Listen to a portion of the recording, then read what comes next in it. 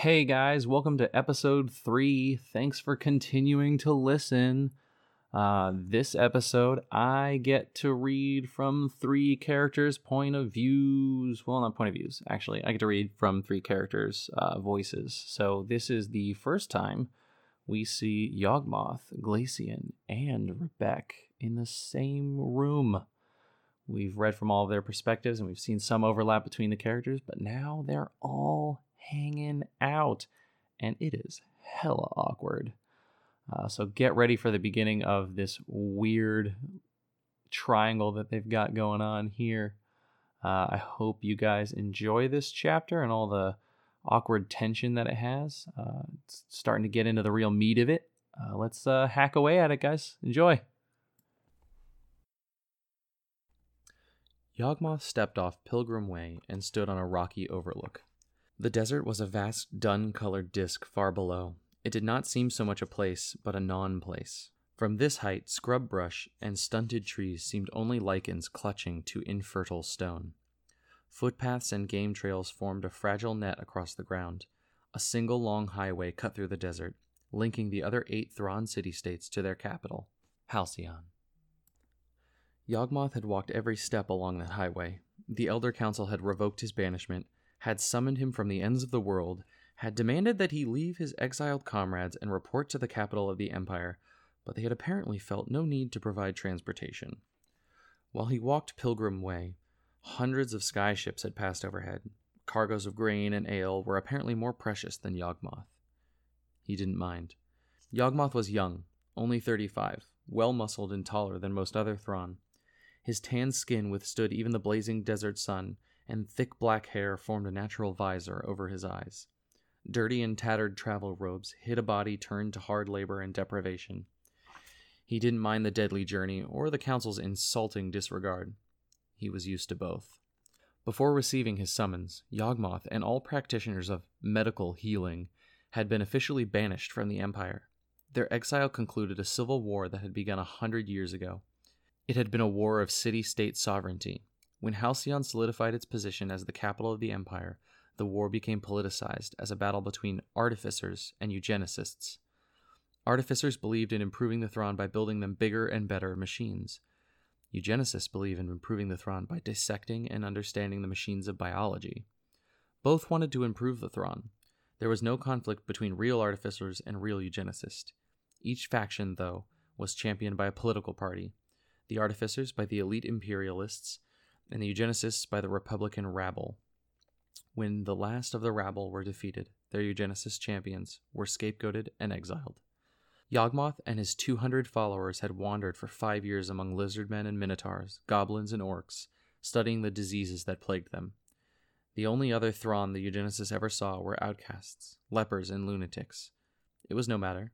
Lepers and lunatics aided Yawgmoth's research of pathogens and contagions. Though the Elder Council had thought banishment would punish the eugenicists for their unorthodox approach to healing, it only provided a crucible in which to perfect their art. Disease and dysfunction were not caused by evil spirits or blocked mana pathways or lunar cycles. They were caused by tiny creatures that invaded a body much like an army might invade a nation. They were caused by malfunction of physical processes. The human body was no more than a complex mechanism, a machine, like a mana rig.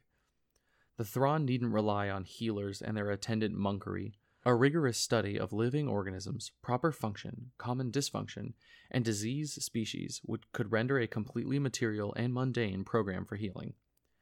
Now the Elder Council was in need of Yawgmoth's new science. The great artificer Glacian was rotting like a common leper. Magic only made him worse. He had languished for a year in this pathetic state. At last, the outcast had been summoned. A smile spread across Yawgmoth's lips. His own people finally realized they needed him. Now that they realized it, Yawgmoth would never let them forget it. Below lay the desert. Above hovered beautiful, fabled Halcyon. Pilgrim Way connected the two, twisting its way up to the sheer face of the volcanic extrusion. It was a steep and treacherous passage. Always, the road from hell to heaven would be so. Now Yawgmoth stood only a few dozen paces from the gates of heaven. A white marble gateway towered above the narrow road. It was twice as wide and thrice as tall as any creature that could have made the journey to the top. Niches within the columns held ornately carved figures. To one side stood a nude and muscled man, and to the other a nude and muscled woman. They were the Thran's image of perfect beauty, their limbs massive, and yet posed with a supple ease across their hairless frames. Yawgmoth laughed darkly to himself. He had seen human bodies inside and out, exploring every inch. Even healthy bodies never resembled these perfect figures. Of course they rejected my theories. They don't even know what their own bodies look like. Between the figures, gigantic gates of iron stood wide open. Power stones winked in the stout bars, jewels enchanted to repel rams and slay attackers. Through the gates fanned a white marble threshold, fronted by a clear stream. Architectural symbolism. When folk entered the city, the dust from the world below was washed from their feet.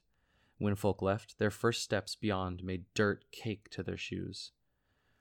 As he approached, Yawgmoth stared in amazement at the artificial stream. What sort of people divert a river across a gate? We do, came a woman's quiet voice from the other side of the stream. Welcome to Halcyon, Master Yawgmoth. He lifted his eyes to see a young woman wearing the white robes of a council member. The ceremonial garb fit her poorly. Her hands fretted impatiently within the bulky sleeves, and the stole around her neck was uneven. Her tanned skin and sun-bleached hair show she was used to working outside, and her pale eyes were keen and impatient above the fussy robes. Even now, her gaze dipped toward the garment, and she smiled in apology. Forgive my appearance. I came right from the infirmary. I had expected you would arrive there by way of aerial transport I dispatched to Phenon. Yawgmoth waved her off. After piecing together water passage from Jamura and walking all the way to Phenon, I wasn't about to accept charity. Beneath her tan, the woman blushed prettily. Yes, my apologies for that as well. I had a battle even to get your banishment revoked. The council forbade me to send an escort. A glinted smile filled Yawgmoth's face. It was a dazzling smile, and he knew it. So you're the one who fought to bring me back? Yes, the woman said. I am the one. My name is Rebbec. Ah, Rebbec, architect of Empyrean spaces, Yawgmoth said, impressed. The flattering blush returned. You've heard of me? Even among outcasts and lepers you are known, yes, Yawgmoth said. He looked down at the clear, cool stream that separated them. Rebbec stood on white marble and Yawgmoth on dust. But we haven't heard of this. It is a ritual ablution, Rebbec said, again smiling in apology. It's meant to remind us that we are rising from the dust of the past into clean skies. What sort of people? It is my own design, Rebbec broke in. And I carved the father and mother Thran there beside the gates and designed much of what lies within. Just so you know. Yawgmoth patted dust from his canvas backpack. No little trickle will be enough to wash the world from me. I've got it under my fingernails and ground into my skin. Even my blood is one part mud. She stopped beside the stream and gestured him forward. Come here. I couldn't get you an aerial escort, but at least I can wash the feet that brought you here. Staring intently at the bowed figure, Yawgmoth said, Perhaps Halcyon welcomes me after all. He stepped into the stream. Chill water snaked past laces and leather into the ragged stockings he wore. Mud streamed away in brown clouds. Rebecc's fingers deftly worked the laces loose. She tugged one boot off and then the stocking. Her touch was firm but gentle as she laved away the dirt of the road. She massaged calluses and soothed aching muscles. Then she eased the other boot loose. Yawgmoth stood while she worked. His eyes traced the gate. Do you do the gem cutting as well? That is the work of my husband, Rebbec replied. The one who lies ill. The one you have been summoned to heal. Yawgmoth pulled his foot from her hands. Your husband? He picked up his dripping boots and stockings and stepped from the stream into the white marble threshold. His wet feet slipped. Rebbec caught him. She was strong and sure-footed. She laughed. That was an oversight of my design. Wet marble is slick. The laugh was contagious. I see the symbolism. An outsider such as I can enter the city only with the aid of a citizen. Else he might fall on his ass, yes. Splendid symbolism. Rebbec said wryly. Here, lean on me until we reach the sedan chair. I have no other choice. You could fall on your ass. Not in such lovely company. Yawgmoth leaned upon Rebbec as the two made their way beneath the shadow of the arch. Ice-colored stone formed a short tunnel. There was a gentle curve built into archway so that no one could glimpse the city before crossing the threshold, and none in the city could glimpse the outer world without leaving. The slowly rising path reminded entrants that they must ascend, and to ascend is work. Beyond the curve, Yawgmoth caught his first glimpse of the lofty Halcyon. The city was splendid. Its sparkling districts rose through 8 terraces towards the highest point, the western plateau. Streets of white brick mazed among 3- and 4-story townhouses in limestone. Roofs of blue tile topped the smaller and more conventional buildings. On the highest terrace towered minarets with onion domes, flying archways, and slender buttresses. A great stadium stood there, and beside it, the amphitheater, council hall, and high court. Libraries, archives, noble palaces, temples. The city crowded the 8 terraces to the sheer edge of the extrusion. A wide, white wall surrounded it all. Archways in the wall led to 5 aerial ports where merchant caravels hovered. "A beautiful city," Yawgmoth said. "A vision out of a dream." "That building there, with the stacked white terraces and the ivy-covered apes, is the infirmary. That is where we are headed." Yawgmoth nodded. "I was about to observe that it seemed a pile of dishes ready to be washed, but of course, this was one of your designs?" She cocked her head. "You catch on quickly." She gestured to a nearby sedan chair. It was a low-slung seat encased in a fanciful framework of slender white bars. "This is our ride." "This?" Yawgmoth asked, gesturing to the delicate contraption. "I'm used to riding in wagons filled with manure." Rebbec already was climbing in. Her bulky robes hung up on the sedan chair's frame, and she irritably tugged it free. "Stick with me, Yawgmoth, and the city is yours." "It sounds as though I will." He settled into the seat beside her. It was covered in needlework of blue and black, and the dust of Yawgmoth's robes slew off onto the fine fabric. He gently eased his pack into a small hold behind the seat. "I brought all my rather meager supplies."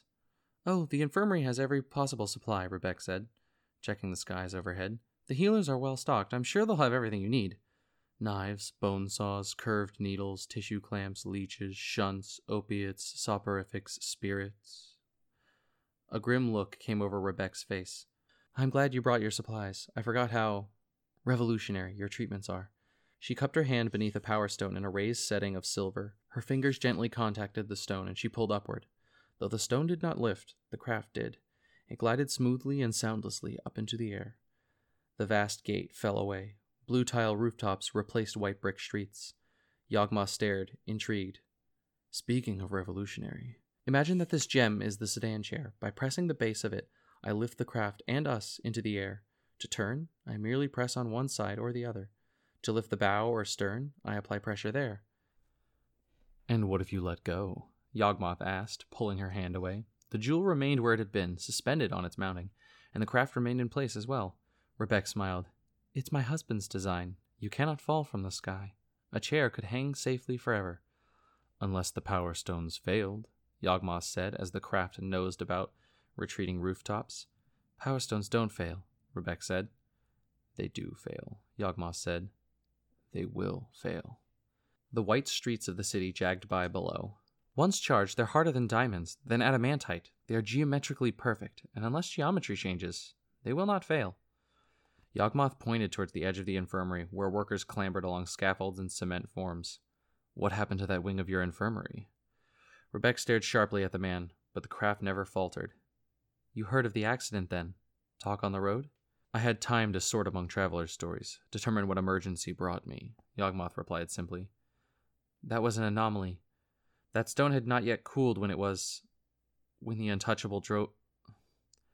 I think blood compromised its matrix." "I heard there was blood on many of the gems. Did you dispose of them?" "Here we are," Rebbec said, bringing the sedan chair to land lightly atop the infirmary. Several other craft perched on birchen platforms that jutted out from the tile rooftop. A set of stairs led down from the spot. Rebbec released the power stone, climbed from the craft, and descended the stairs. Yawgmoth grabbed his pack and followed. "You did use them, didn't you?" A doorway opened below, and Rebbec walked through it. "We cleaned and checked every stone before employing it. None showed any sign of flaw or weakness." "The truth is, you don't know what caused the implosion." He strode beside her down a gently lit corridor. "You don't really know how power stones work. You've created a whole city that relies on an energy source that you do not understand. Magic, you say. It's magic. Oh, how clever. And then when the magic fails, you say simply, 'It must have been more magic. Look at this infirmary. It is a monument to superstition and quackery. You've placed your hopes in fakes and phonies. It's no wonder your genius husband is dying of a wasting disease. He had said this last as they strode through a doorway into a room where there sat a gray-haired man. The patient, he was clearly that in his Power Stone-driven wheelchair, was wan and haggard. His eyes and cheeks were sunken, his shoulders slumped. He looked up towards the two arrivals. His eyes set first on Rebbec, and then shifted to Yawgmoth. You must be Yawgmoth. I'm Glacian, the genius husband dying of a wasting disease. Into the awkward silence, Yawgmoth said, Not any longer. He slung the pack from his back and strode confidently toward the man in the chair. Yawgmoth shucked his travel cloak to the floor, set his pack on the bed, and flung back the flap. Dust settled onto the spread. He poured water from a pitcher into a basin and washed his hands to the elbows. Then, turning to his pack, he gingerly pulled forth a small knife, a set of tweezers, and several stoppered vials. No more muggery. We're going to discover the cause of your illness, and we're going to heal you. Glacian cast a long, suffered look at Rebbec, and then gave a raspy sigh. You have to understand, you are no savior, Yawgmoth. We are done with real healers. They have exhausted their techniques, and now in desperation we turn to you. We aren't setting aside witchery. We are summoning it. Glacian fixed the large man with a level stare. Your so-called methods are only too well known to us. I was amongst the elders who voted for your original banishment. If it were up to me, you would still be stuck in Far Jamura, poking sticks in the backsides of syphilitic mules. But my wife fears for me, and the council in the city are terrified to do without me, and I am the only one who truly understands the machinery beneath this city. They are willing to try anything, and you, Yawgmoth, you just barely qualify as anything. The men's eyes met. Hatred leapt like sparks between them. Glacian continued, You got one thing right, though. I am dying of a wasting illness. I am resigned to it. Only in that resignation do I let you poke and scrape. You cannot make me worse than death itself will shortly. Breaking eye contact, Yawgmoth laughed lightly. You wouldn't say that if you were a syphilitic mule.